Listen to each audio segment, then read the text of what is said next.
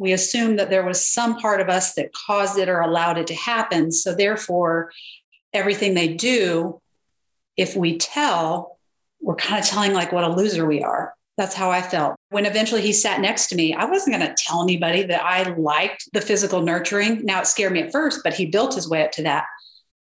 I'm not going to tell anybody that, because then I'm telling about everything that's broken in me and defective in me. So we can't tell the truth without telling on ourselves. We have all these faulty beliefs about ourselves that these needs that I have are defective. Well, no, they're not. They're human and they're natural. Now he's taking advantage, but the fact that I enjoy that nurturing, there's nothing wrong with me in that. But I thought there was, because I thought, well, I'm too old to want that. Normal people my age wouldn't want that. Well, of course they would. If we can't accept those things in ourselves, that is why they can trap us, because we have to admit something that we think is bad in ourselves to tell the truth. When life as you know it is flipped upside down, we struggle to make sense of it all. Why would a good God allow this to happen? Hi, I'm Sherry Pilkington, your host of Finding God in Our Pain. In early 2018, the deepest questions of my life erupted when I unexpectedly lost my husband of 32 years. Since then, I've searched the heart of God for what He has to say about pain and suffering. In this podcast, we'll discover how God enters into our pain, shepherds us through our darkest valley, and out into the green pastures once again. I'll bring you firsthand stories from women who will allow us into their authentic struggle, along with professional advice from experts, counselors, and others who can speak to what it looks like to navigate pain. Join me as we discover God's answers to the deepest cries of our shattered heart. It's my prayer that today's conversation with my guest, Amy Nordhus, will strengthen your heart in countless ways. Amy is a survivor of sexual abuse, both in her childhood and as an adult. Childhood abuse made her an easy target as an adult. Not to mention that the abuse committed against her as the adult was done by a respected church-going professional psychiatrist. As we talked, I could see countless ways the devil was focused on destroying her, from the childhood abuse where she didn't have any control over what happened to her, to the professional help that was at first, and she describes it as a sanctuary, but then becomes a psychological prison. She gives examples of the subtle ways her doctor broke down barriers and Amy's internal dialogue that silenced the alarms that were going off in her head. Satan may have tried to shut down Amy's heart or to silence her voice and keep her from ever discovering who she was in Christ, but he failed. Amy is a solid Christ follower. She's found healing for her abuse, victory over her abusers, and whenever Satan feels the desire to take a swing at her over her past, she already has the tools in place to triumph over anything evil tries to put on her. She knows the one who is our ultimate healer, Christ. He's the one, the only one who holds the restoration for our mind, body, and heart. And he works it all together for our good and his glory. Need a little encouragement for your heart today? Listen in to Amy's story of courage to report her abuser and face the rage of those who did not believe her. Because remember, her adult abuser was a church-attending professional in the community. Amy's courage now to share her story both in this podcast and through her book, Preyed Upon, Breaking Free from Professional Abuse. And preyed upon, preyed is spelled P-R-E-Y-E-D, not P-R-A-Y, pray, preyed upon. This book gives you an inside look at the warped beliefs that early abuse instills, beliefs that make adult victims vulnerable to sexual predators, and what it looks like to walk in victory. Welcome, Amy, and thank you for being my guest today. It's so good to see you. Yeah, you too. You share in your book that you experienced childhood sexual abuse. So in what ways did that type of abuse equip you for adulthood? Because I think it's a proven fact that our family of origin impacts the way we're equipped to do adulthood. And so if that is one's reality, how does it set you up for adult making decisions, relationship skills? Yeah, it sadly kind of places a target on your back. And one thing I've talked about before is that it kind of removes the word no from your vocabulary. It's like when you become an adult, you see all the same red flags and you have an intact gut tuition, but you don't feel that you have the right to say no, especially to an authority figure, especially to somebody who's representing God or a doctor, things like that. And it just really obliterates your self-esteem. It makes you think that you don't have a right to your own personal space anymore and your own physical body and self. And so when somebody invades that, you feel it and you know that it's wrong, but you don't know what to do with it because you don't feel that you have any right to say something, because it makes you feel like you're less than other human beings. And intellectually, you kind of like, no, that's not right. But emotionally, we 100% believe that. And it's like watching this happen to me as an adult, I could sit back and kind of be horrified about what I was allowing and what I was watching and experiencing. So I had that intact, but I couldn't do anything about it. It was like I felt paralyzed. I can relate to that. I did not have sexual abuse in my home, but I had mental, emotional, physical. We had neglect. There was mental illness. So in that, there was no boundaries. You had no personal space. There was no personal identity. And so I completely relate to the fact that you had no boundaries. And so people blurred them all the time. And you do have this feeling of like, wait, that's not right. Or that makes me feel this way or that way. But you don't have a voice. Why is anybody going to listen to you now if they didn't listen to you in the home?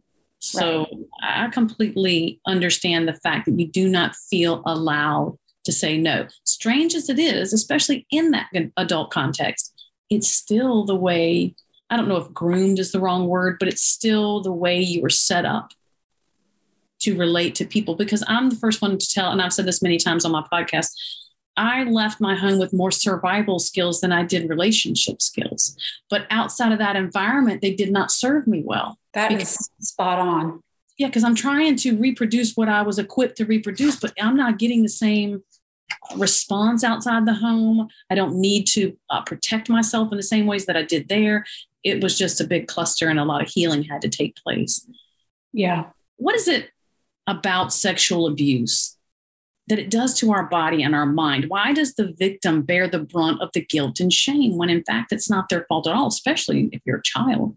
I think one of the biggest reasons, especially if you're a child, is that our reality is much too terrifying to accept it at face value, that there are evil predators lurking around that are supposed to be our loved ones and people that are safe and trusted and the people we're supposed to go to if we need help. What happens when they are the predators? And we can't accept that, I don't feel like, and survive. I don't know. I just can't even imagine being a child and accepting that reality. So it is just much safer and easier to take the blame ourselves. And I know I relate to this so much because anything that happened, if I could take the blame, then I could figure out how to fix it. Then it didn't have to necessarily even exist anymore, right? Like if it's a problem in me, something bad in me, then when I fix it, it won't happen again. So it gives us some semblance of safety and control that we really don't have.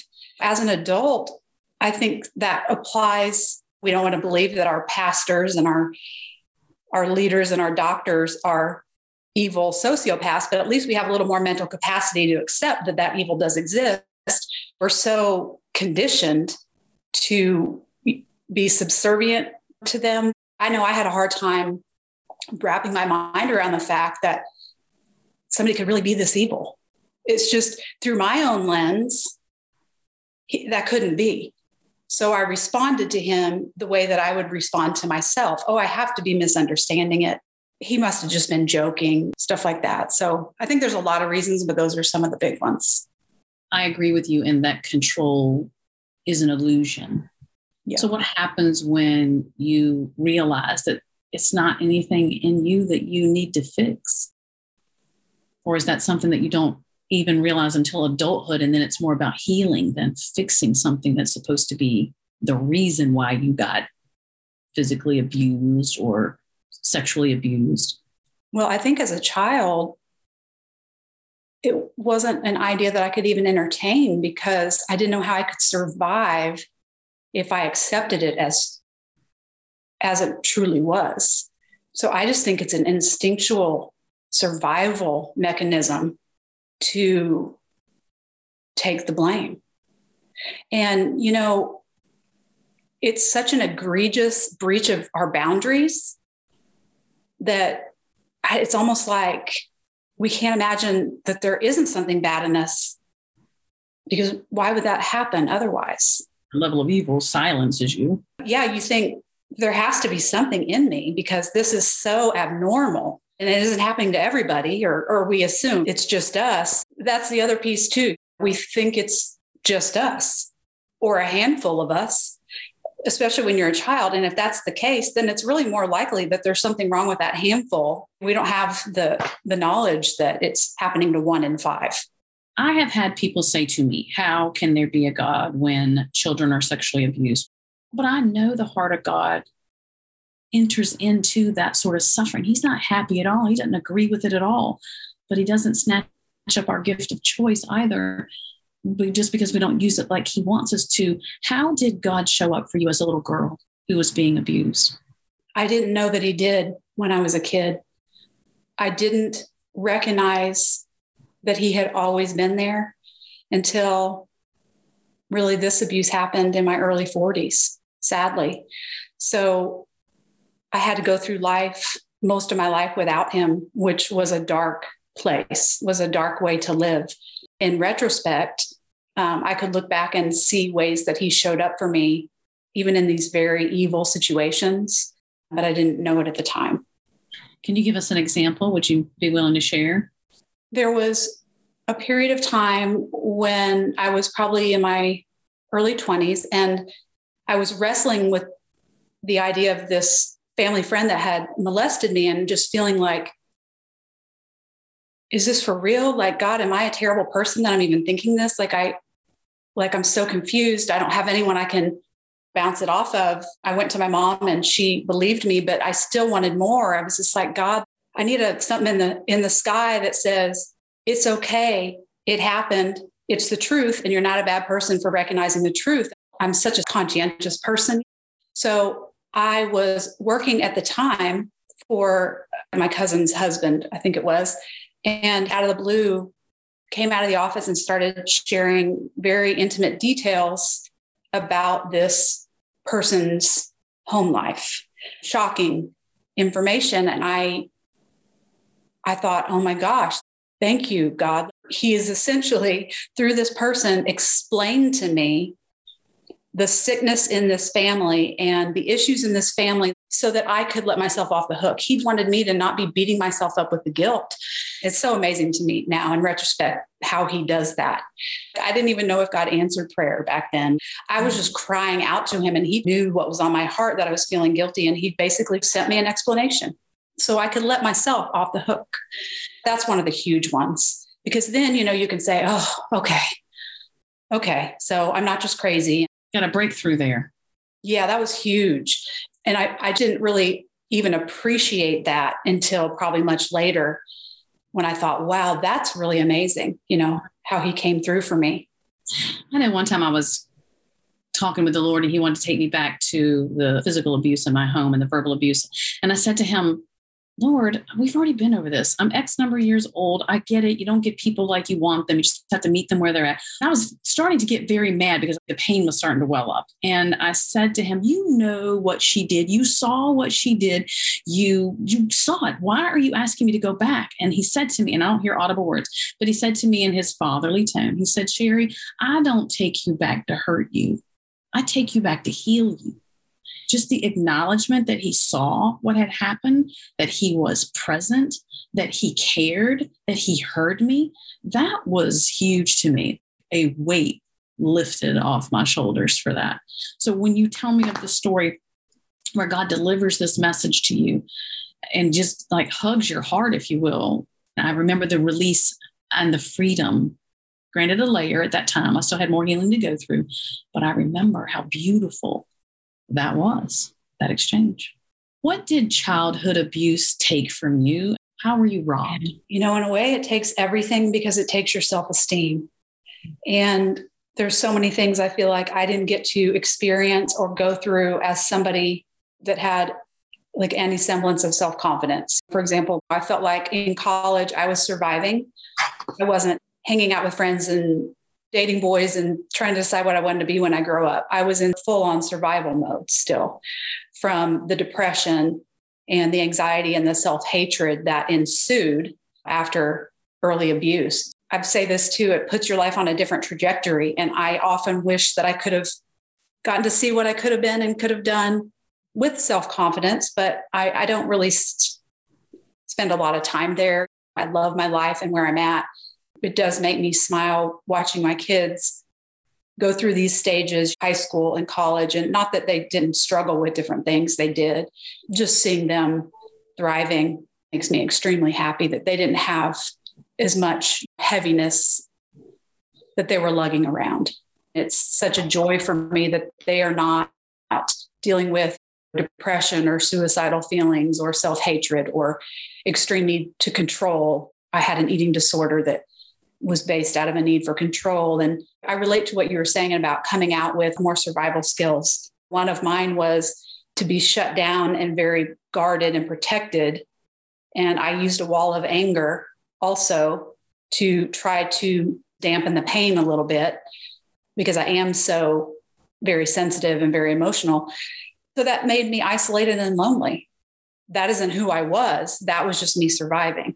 So there's just, you lose a lot. It takes a lot from you, kind of everything. I can also relate to withdrawing. All the ways that you still feel like you need to protect yourself, again, do not work outside that environment. So you end up with more regret because you're doing things, you're keeping people at arm's length that you love, people that you've chosen to do life with, and maybe even intimate life with. And you still catch yourself working to protect yourself. And then you've got to find a way to heal from that. Knowing what you knew growing up, how did it affect the way that you raise your children? As an example, I came into fears of being a mother when I thought, how does a mother, especially when I held my first child, then I really did not understand my mother. Like, how does that happen? How does that type of abuse happen? I know. I actually put off having kids because I was so afraid I would ruin them. I didn't want any of the badness that I felt was in me or the flaws that were in me to hurt them. You know how we always swing a little bit one way too far or the other way too far. And I definitely wanted to err on the side of being loving, and I didn't spank. I raised my voice, even though that was a goal never to do that, but I still did that. I just tried to be emotionally present for my kids and let them know that their emotions are completely normal. Everything they're feeling is completely normal, because I felt like I was too emotional and therefore I had pain. That was another one of my childhood interpretations. If I wasn't emotional, these experiences wouldn't hurt as much. So therefore, I just need to tone that down and then things won't be as bad. So I ended up hating myself for being sensitive and emotional. And those are all wonderful qualities, right? Those are all gifts that God gave me, but I despised them in myself. And so I had to be really careful that I wasn't sending that message to my kids. If I caught myself, I was always right there to apologize and say, Mommy was wrong for this. I felt like I made so many mistakes, but I had a therapist that was so wise that said, it's not going to be a home run every time. And as long as you keep communication lines open and you apologize to your children, then they know. It's the not communicating and everything swept under the rug, uncomfortableness that makes intimacy impossible. And so, I kind of felt like any mistake I made was going to ruin it, but that's not it. That's not how intimacy works, right? It's a constant flow back and forth. And so I tried really hard to keep that line open. And it took me a lot of years to realize that. Like I said already, every mistake I made, I thought was like a permanent mistake, but it's not. So I'd go in and say, oh, I am so sorry. Mommy was grumpy and Mommy was tired. And we talk about it. And that's how they learn how to do life with their own emotions. God taught me so much when I became a parent, because I just cried out to the Lord. I'm like, what do I know? What has been modeled for me? What has been given to me? I do not want to repeat. So the Lord taught me so many things about who I was as his daughter when I looked at my children through me being their mom. He also taught me the difference between discipline for the purpose of correction, and then abuse, which would be my mother's version of discipline for correction. But he showed me the difference between that. That was huge to me. I also apologized to my children when I was wrong. I would say, what you did, we need to talk about that because you either broke the family rule or whatever the issue was. We need to talk about that. But my response was not right. In doing that and taking responsibility for that, I was growing as well. I put parameters on what it meant to discipline for the purpose to correct. I did not want to all of a sudden become my mother. And one time, one of my rules was I could not discipline when I was angry because she would just beat you until she felt better about the situation. And so my whole thing was, nope, if I'm mad, I can't do it. Well, one time I did it and the Lord corrected me immediately. And I went back in there and talked to my sons and told them, I'm so sorry. That will never happen again. And so it was just taking away that anger when you're trying to discipline. That was huge for me to remove that out of the equation. I was so afraid of being too harsh that I wasn't very skilled in discipline for instruction's sake. I mean, I did the best I could. I wanted them to know they were loved, but children can feel loved and have discipline and structure. And I did have discipline and structure, but probably not enough. One of the things that I've learned is that we all do the best that we can do with what we know at the time. And my failures and the parts where I didn't do a good job, God either covered for me, or at least he let me see that I have somewhere to come and lay that guilt or shame or pain. I can just lay it at his feet and he covers it over because he knows that I did the best I could with what I had and what I knew. And then he covers the rest of it. That is freedom. Being able to lay any of my shortcomings, any of my failures at his feet and let him absorb that. That's freedom. One of the things that I also wanted to make sure that I did was in a dysfunctional home where things aren't discussed and there's that looming energy out there. I was the kid that absorbed it all. I absorbed my mom's emotions. She wasn't expressing them, but I felt them. And I took on the role kind of like her protector and trying to be there for her and be her emotional support, that kind of thing. As I got older and started to have different issues, I blamed myself for most of my struggles. Again, if you weren't so sensitive, it wouldn't be a big deal. If you weren't so emotional, you wouldn't have emotions. I mean, it's silly, but those kind of things, especially after this adult abuse, when my family really tanked and was really suffering and there was a lot of unhealthiness going on, not just because of this, but even in my marriage leading up to it, I made sure to tell my children that the emotions they were experiencing and the problems that they were facing, a large result, maybe not all, but almost all, a result of the problems in the home.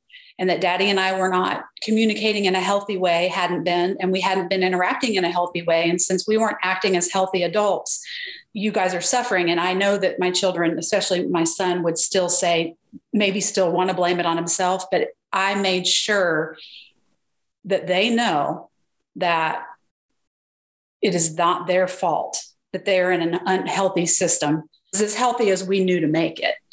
And we're healthier now, but I really needed them to know, because that is the worst. As a child, you 100% think it's about you.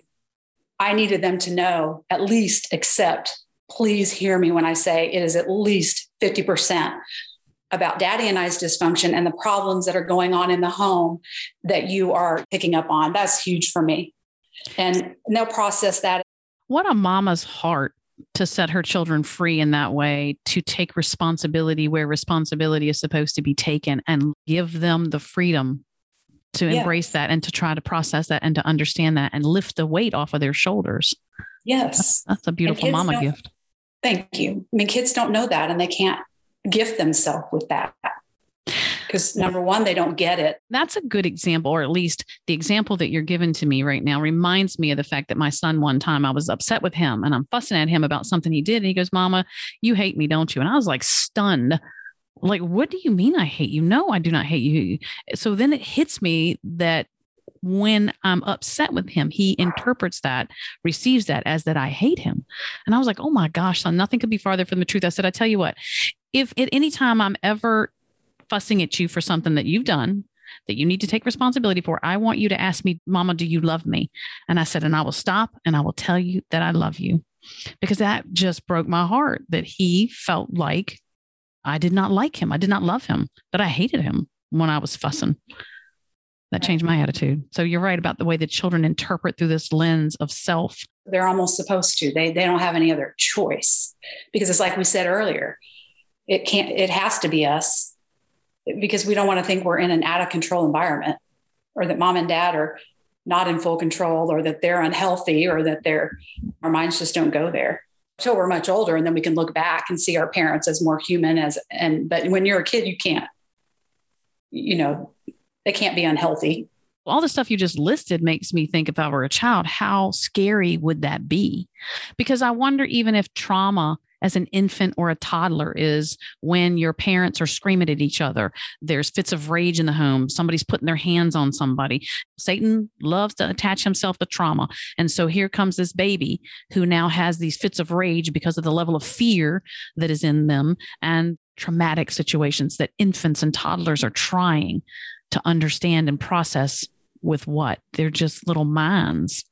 How ill-equipped is that? That breaks my heart.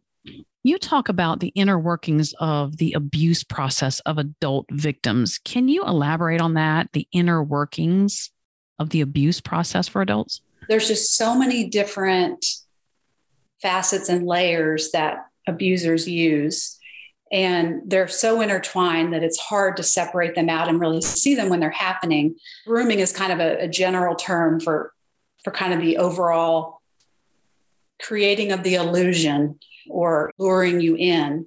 They use all different kinds of tricks, mirroring. They find out what your weaknesses are and what your voids are, and then they magically fulfill those. They magically become that. They become the father or the mother or the friend that you need. There's something called love bombing. It's hard for any human really to resist being lifted up and complimented and heard and understood and all these things, especially when they're things that are voids in your personal life. And a therapist has a front row seat to what your personal voids are. Gifts and flattery. And another big one is they play on empathetic people, which I am very empathetic.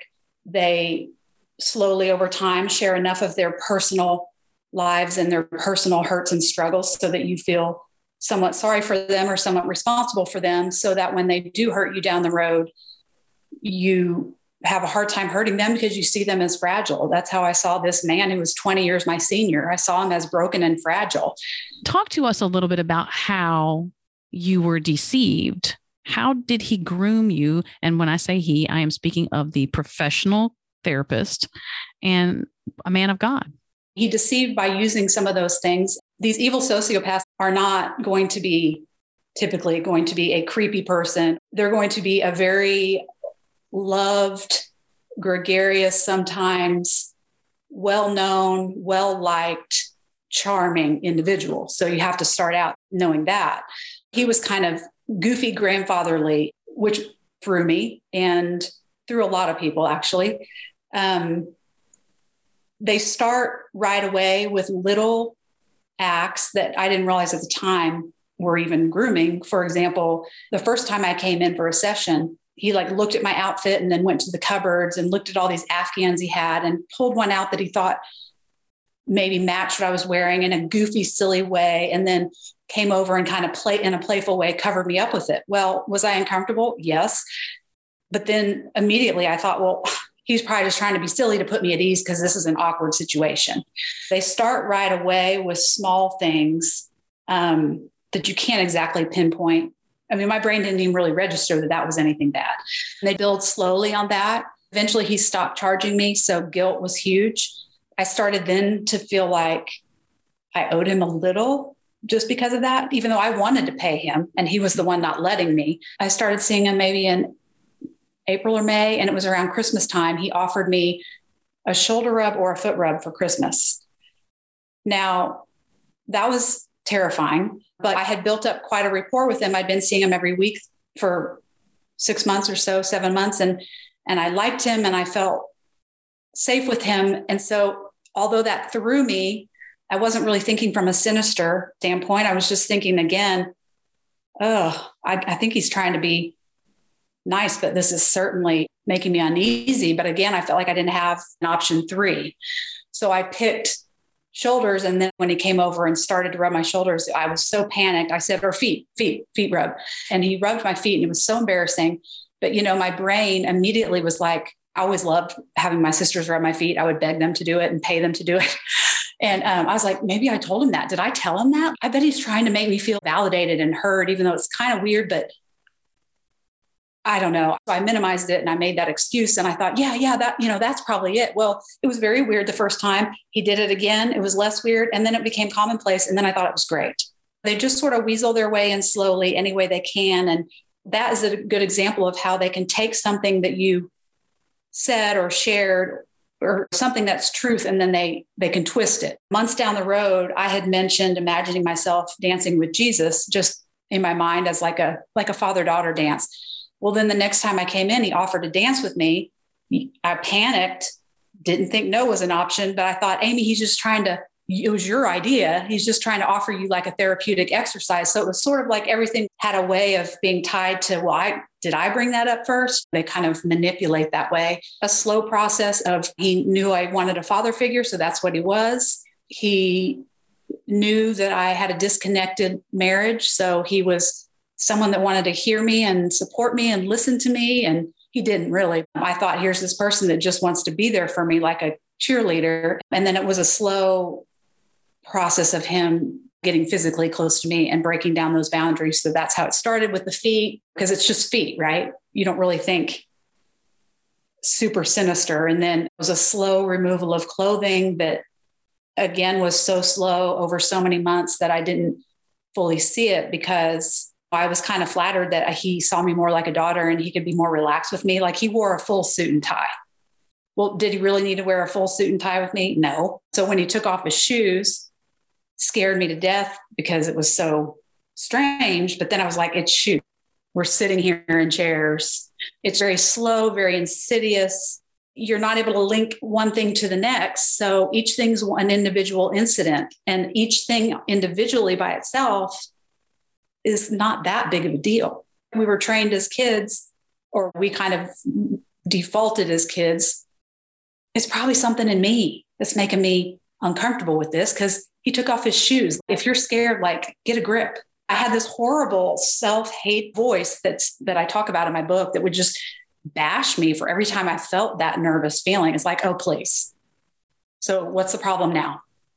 And that's the message I always gave myself as a kid. If I was struggling with something, it was, what is the problem? What is your problem now? And it was kind of the same voice that was still there. When you said before, it had to be your fault that it was happening. And so now you're asking yourself, what's the problem? You're okay. What's the problem? Shoes, really? So you really begin to deconstruct yourself.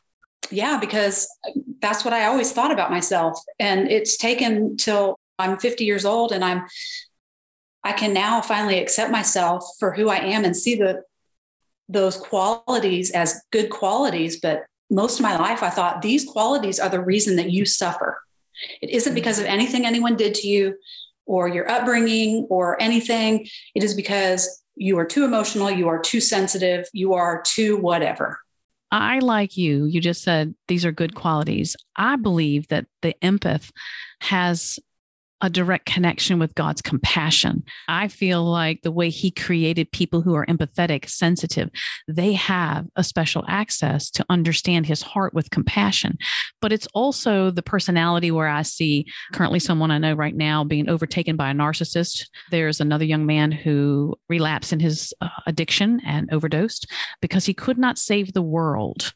It's just sad that this beautiful quality is abused. It's almost as if predators look for that type of personality, that type of quality.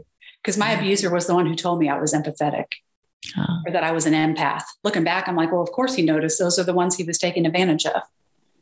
Because we do feel things so strongly and so deeply, which, yes, and I've told my son this, it's kind of a negative, but it is also a positive.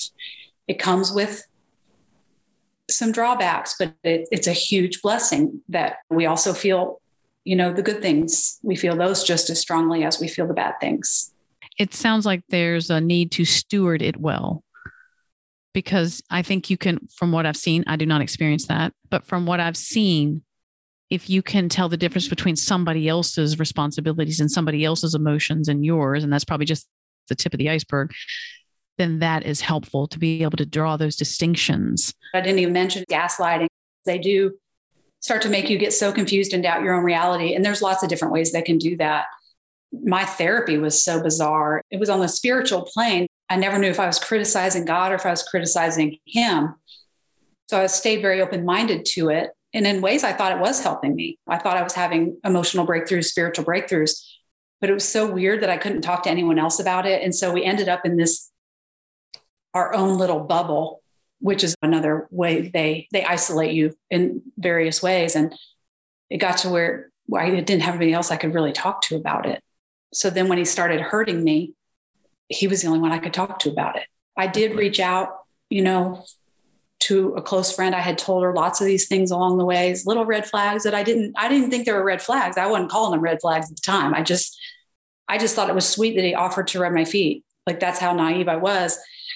And she seemed like it was sweet too. She knew him well. She had recommended him. She was the pastor's wife at my church, and this therapist was an elder there. I don't blame her at all for not seeing red flags that I didn't see either. But eventually I did tell her of a blatant sexual assault, and she chose not to believe me and not to deal with it. So I did try, but when she didn't believe me, and I was closest to her and my abuser. So when I lost her, it left me with him. It was sad because it was like he was the only person I could go to for the pain that he was causing me. What a little cycle there, a vicious little cycle. They know that you are an adult and that a lot of people aren't going to believe you anyway because you're an adult. And they also know that having sexual abuse in your background, you will assume that at least most of it is your fault. So if you are an adult, married or not, but especially married, are you going to tell your spouse something that's happening that you feel that you don't want, but you don't understand why you have to participate? And if I can't understand it, how's my poor spouse going to understand it? And that is the confusion and the mind-blowing gaslighting, I guess you would call it, that they can do on you, that they know they have you completely trapped.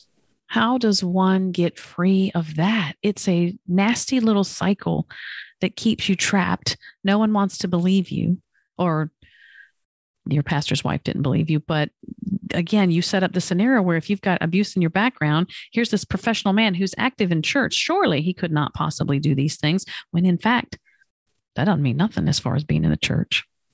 How do you break out of that? Oh my gosh. I didn't think I could. I finally, there was only so far I was willing to go. I had already done things so out of my character that I was just mortified and I just hated myself that I hadn't left. But there was a line I was not willing to cross. And when it got to that point where I realized this is where we're heading and I can't fix it, because for a while I thought, no, God, I can fix it. Because when he realizes he's hurting me, he'll stop. And then it can just go back to being good and safe, because I thought that this therapist was a gift from God. So I thought, well, the first part was good. So I don't know what's happened here at the end, but I'll fix it. Well, anyway, I eventually realized I couldn't fix it. And yes, I was so trapped. I didn't want to tell anybody. I thought I was telling on myself. Look at these terrible things that I did that are the worst things I've ever done in my life, that I have no answer for why I did them or continued to do them. Now, I had some idea. I knew deep down, but not 100%. Eventually I realized, okay, I'm going to have to tell somebody else because I cannot get out and break this tie by myself, which was my first plan. I ended up telling my pastor. My friend was the pastor's wife. I told her and then her husband back to back. And he said, what do you need? And I said, I just need someone to sit with me through one of my sessions, because they were 3 hours long. And the doctor would call or cry. I would just start to feel guilty. And I'd start to think that again, I can fix it. That, see, he feels bad and I'll fix it. So I sat with them for that 3 hours, and the doctor called 9 times in the first 2 hours. And I almost did feel like caving because I started to feel guilty because I heard sadness in his voice, and heaven forbid I make somebody else feel sad, even somebody that's hurting me. But after that 3-hour session ended, I could feel, I knew that I broke that tie, just the tie that I didn't have to go back anymore. There was still a lot to untangle, and I still felt a sick connection or an unhealthy connection, but at least I knew I wouldn't go back. That's what it took for me. There might be some people out there that can get out on their own, but I couldn't. I mean, they're very skilled predators and skilled at keeping you trapped. So my advice to everybody is to tell and keep telling, because oftentimes the first person you tell will blow you off or they won't want to deal with it, especially if they're close to the situation and it affects their life and it's going to make their life inconvenient or uncomfortable. We all can relate to that. But I had other friends that said, Amy, if you had told me half of that, you would have never gone back. There was a reason I didn't tell those people earlier on. It was because I felt I needed it. I needed to go. I needed it. I couldn't lose the connection for whatever reason. They become a lifeline and it's an illusion of something you think you can't live without. Is that a trauma bond?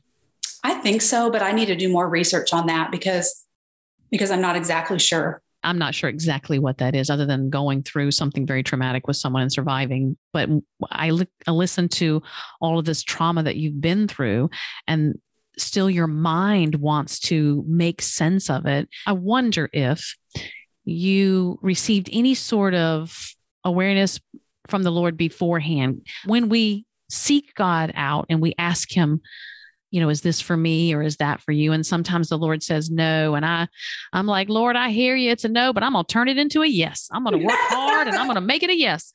If we had just laid it down when he said no, we end up fighting with it for how long until we finally lay it down. We end up where we were anyway, when we should have laid it down. And now we've wasted years on that. So I'm just wondering, do you make any connection with that? Did God say no and you tried to make it a yes? Is it just the fact that the sexual abuse turns everything into mush or chaos? Well, it's funny when you said, I'm going to turn it into a yes. It just reminded me, I still have this thing that I do where I assume God wants me to do it and I begin and then I ask him. When I start to sense, I don't know if this is right. I don't know that I ever even asked God if this is what he wanted me to do. And then I go back and pray, which is it's just ridiculous that I still catch myself doing that. But I get so gung-ho and I think this is also part of what God's wanting me to do in this ministry. My faith was very new and naive in the sense that I had just discovered that God was very real and very personal and that he could interact with me on a personal level right before I started seeing this doctor. So I was sort of in this excited, naive state of everything that's happening. It's a God thing. Like this is another God thing. And I was very gullible in that way. God had told me there is validity in this. He had told me years prior when I was really struggling and I was clearly doing the same thing, trying to find the solution that I knew God wanted without asking God. And so I was going down all these rabbit trails and I was on one of those rabbit trails and I heard him say to me, Amy, you're on the wrong journey. Your journey is a spiritual one, and then I can use you. Well, I didn't know what a spiritual journey was.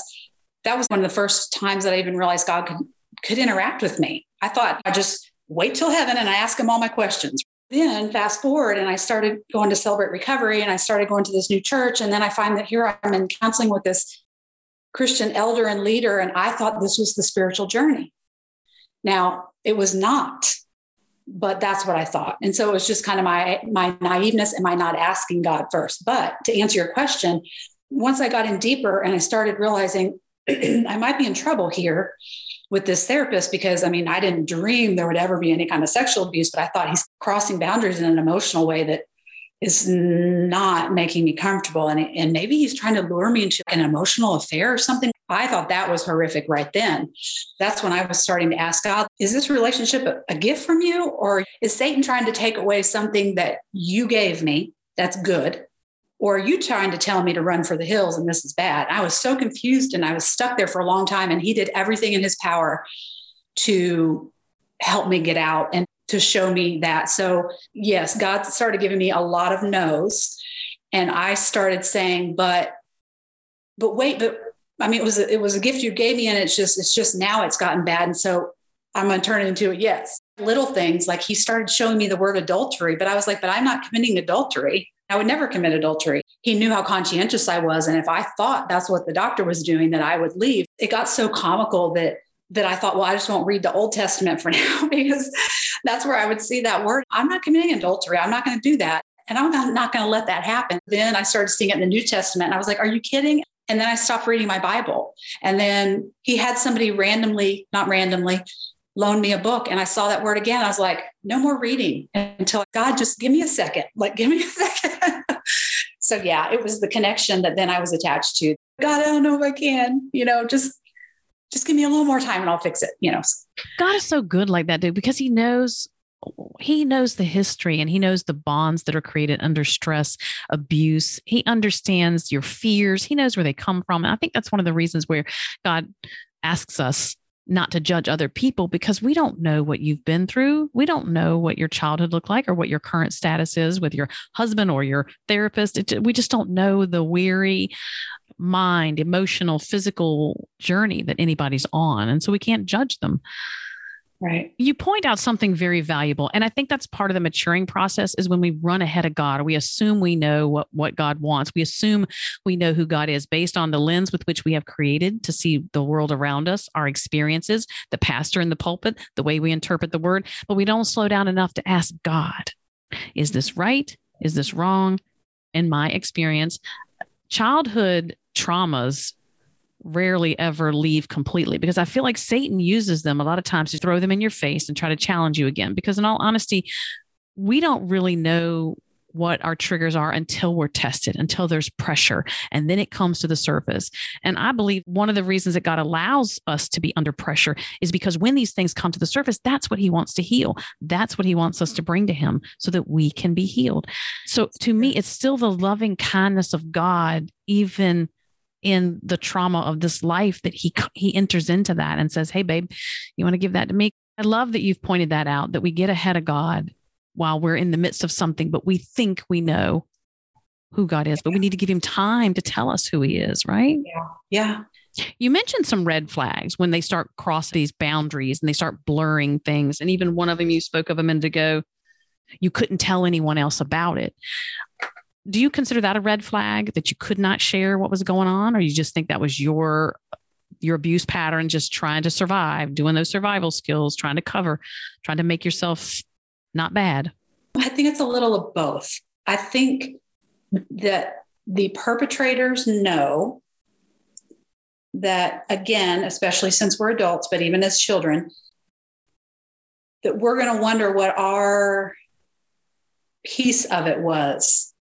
Even if we aren't sure, we assume that there was some part of us that caused it or allowed it to happen. So therefore, everything they do, if we tell, we're kind of telling like what a loser we are. That's how I felt. When eventually he sat next to me, I wasn't going to tell anybody that I liked the physical nurturing. Now, it scared me at first, but he built his way up to that. I'm not going to tell anybody that, because then I'm telling about everything that's broken in me and defective in me. So we can't tell the truth without telling on ourselves. We have all these faulty beliefs about ourselves that these needs that I have are defective. Well, no, they're not. They're human and they're natural. Now, he's taking advantage, but the fact that I enjoy that nurturing, there's nothing wrong with me in that. But I thought there was, because I thought, well, I'm too old to want that. Normal people my age wouldn't want that. Well, of course they would. If we can't accept those things in ourselves, that is why they can trap us, because we have to admit something that we think is bad in ourselves to tell the truth. When you look at it that way, like you have flaws and you're broken and you shouldn't have liked that, and all the definitions that we put on ourselves, again, this lens that we create through our experiences. Did you see God during this time when this man of God, of the church, let's put it that way, a man of the church and a professional therapist, was God drawing you, giving you strength?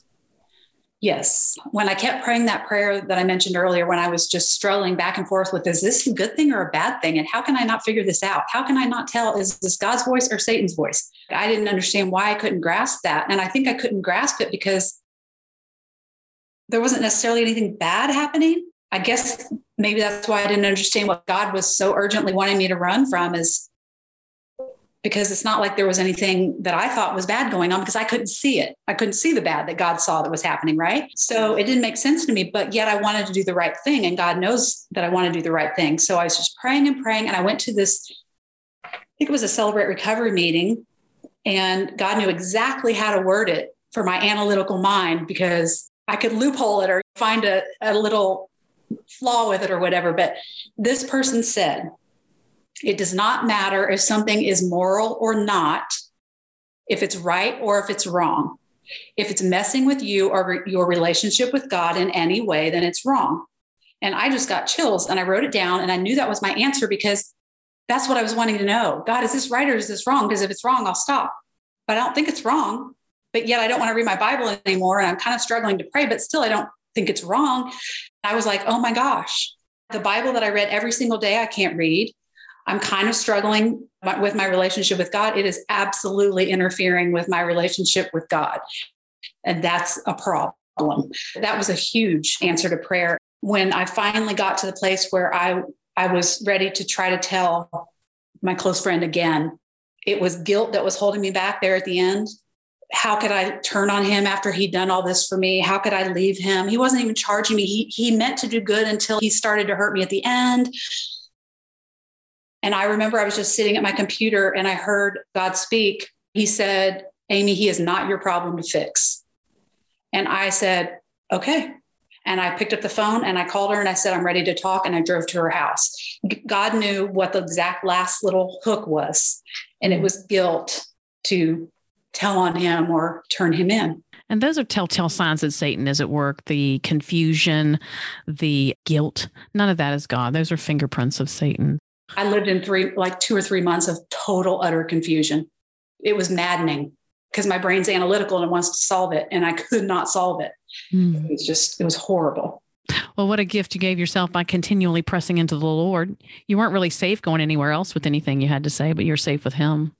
And he reveals things just when we need them, in the way we need them. He's good like that. What do you think could have been different for you had you understood how childhood abuse impacts adulthood? If I had known the lies that I was still accepting as truth about myself and about a lot of things, I would have been horrified to look at them on paper and think I'm accepting all of that. Like, that's crazy. It's hard for us to see those things that we're believing. It's like all we can do is look at our behavior and kind of go backwards from there of how did I allow that? And we have to identify that little voice in our head that's behind that. For example, a person in authority doesn't make poor decisions. If you're uncomfortable with something they say or do, then the problem lies with you. Well, we can hear that and think, well, that's ridiculous. They do stupid, bad stuff all the time. It's on the news 24/7. Yet, if we're honest and we stand back and observe ourselves, we have to admit that that is what we accepted as truth. I think a lot of us are walking around with those lies and beliefs about ourselves that have gone unchecked. And they are driving our behavior, but we're not even aware that they're there. And it's huge. I mean, it's a huge problem because it allows us to be taken advantage of again and abused again.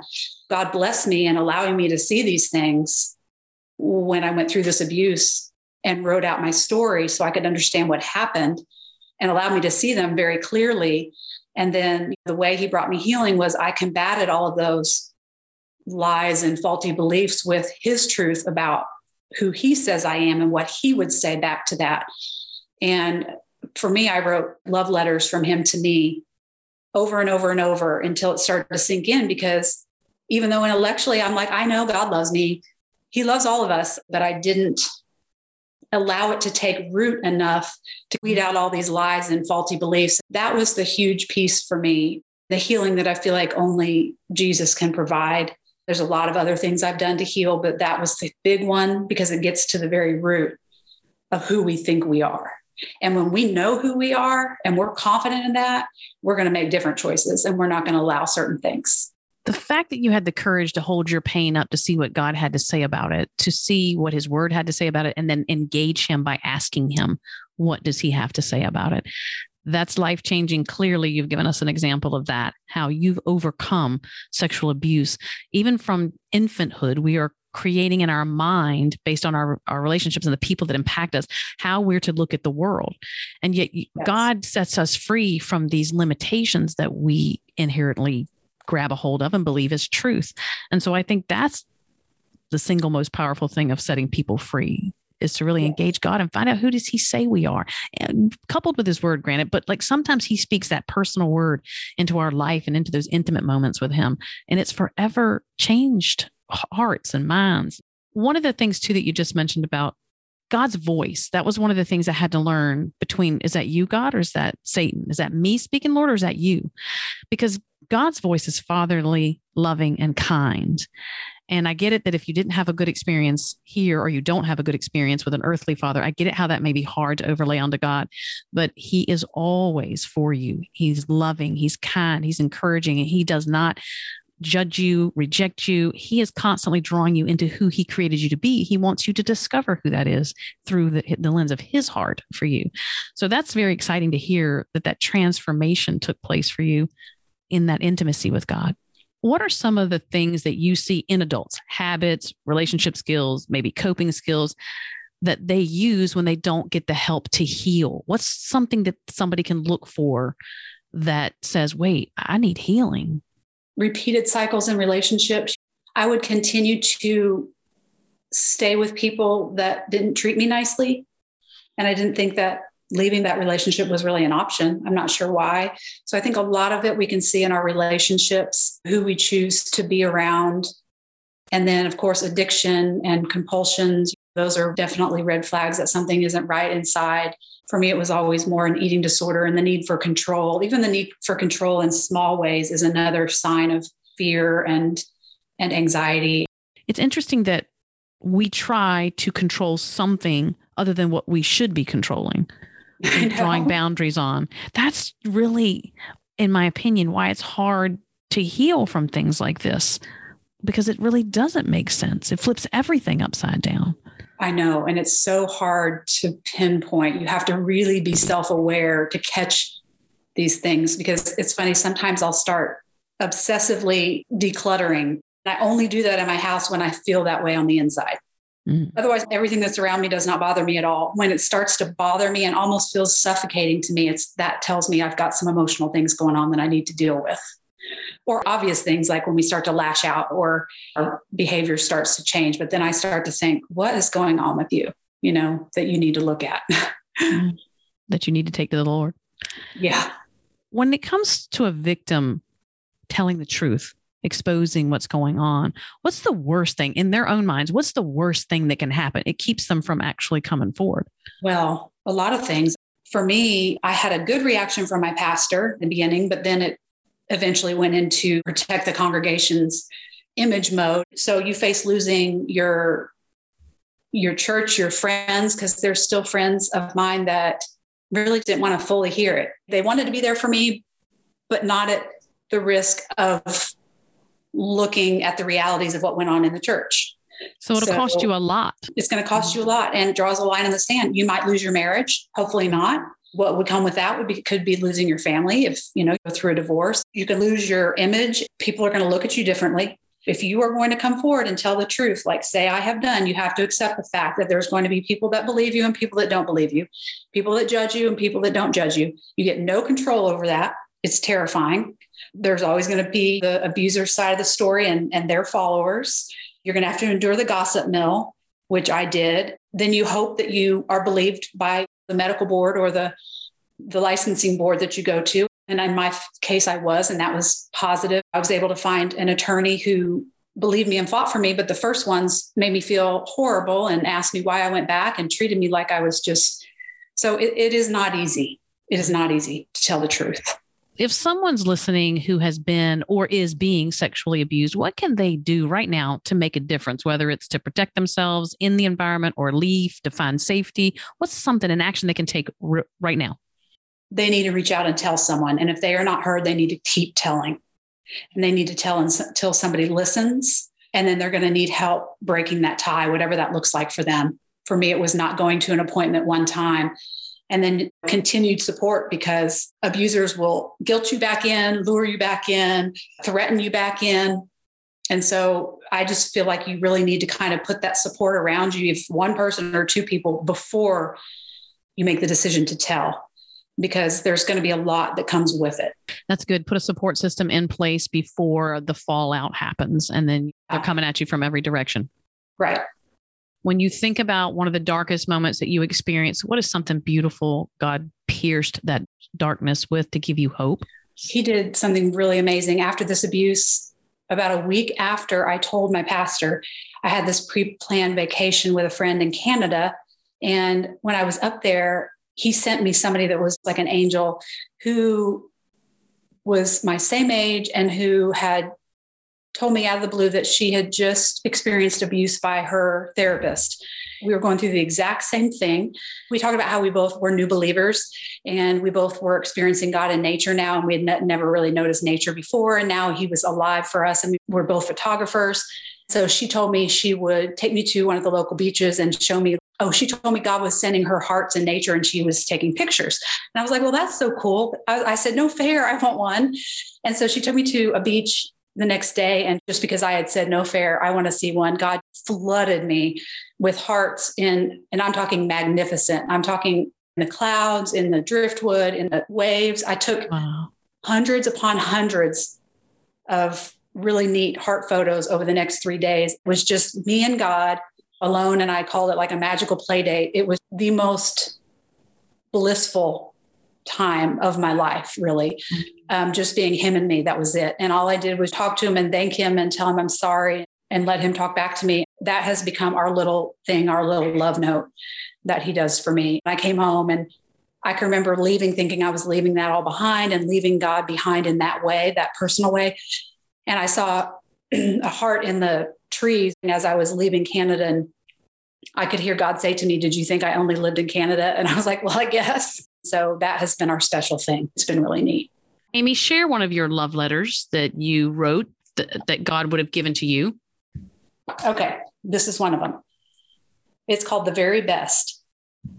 Father, why did you make me? I'm not like all the rest. You knew I'd never be good enough, even at my best. I deserve to die. You saw what he made me do. Even though, Father, I didn't want to. But that doesn't matter. There's no point in living, failing as I am. Speak to me, Father, and answer I demand. My child, I hear you. You think you are a disgrace, but give me just a minute now. Let me see that tear-stained face. These people who are telling you who you ought to be, let me ask you, do they know you as intimately as me? Did they form you in the womb, every intricate part? Child, these people who are defining you, can they see your heart? If you can answer yes to that, well, perhaps this talk is done. But if the answer is actually no, well, then I think it's just begun. What I make is beautiful, without fault and strong. So these messages you've been getting, well, they could not be more wrong. I am angered at what they've done to such an innocent one as you. For their sins they will pay. My child, I am not through. For I intend to show you who you really are. You cannot take a blanket and cover up a star. Your light, it is still burning, although you cannot see. But child, oh, how I wish you knew just how you appear to me. You are magnificent, for you radiate shimmering light. And for you, my precious one, I will put up quite a fight. And I won't give up until the day that you can look up to the skies and see yourself as I see you and know the rest were lies. And child, you are correct when you say you are not like all the rest. For you, my special daughter, I have saved the very best. Mm-hmm. Elohim, the God who created us, who knows us intimately with the breath that he filled our lungs with and the way that he knit us together in our mother's womb. We're going to end on this sweet note, this reminder that no matter what this world tries to throw at us, put on us, do to us, that God is writing a much bigger love story with us as the individual that he created us to be. Thank you so much, Amy, for your time today. What a deep, deep revelation it has been for me. I deeply appreciate you. Thank you so much. Thank you for your time and for sharing this experience with my guest. I hope you have found encouragement for today and a deeper revelation of God's heart in the midst of pain and suffering. We'd love to have you as a subscriber to Finding God in Our Pain so that you can be connected with all my guests as they share their personal experiences and professional knowledge about pain and suffering. And because this podcast is a division of the website A Life of Thrive, for more information and the various ways you can connect with us, please visit the website alifeofthrive.com.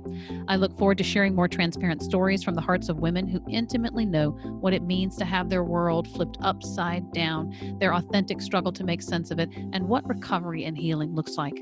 Till then, sweet woman, remember you are not alone and that God speaks the most beautiful things in the dark.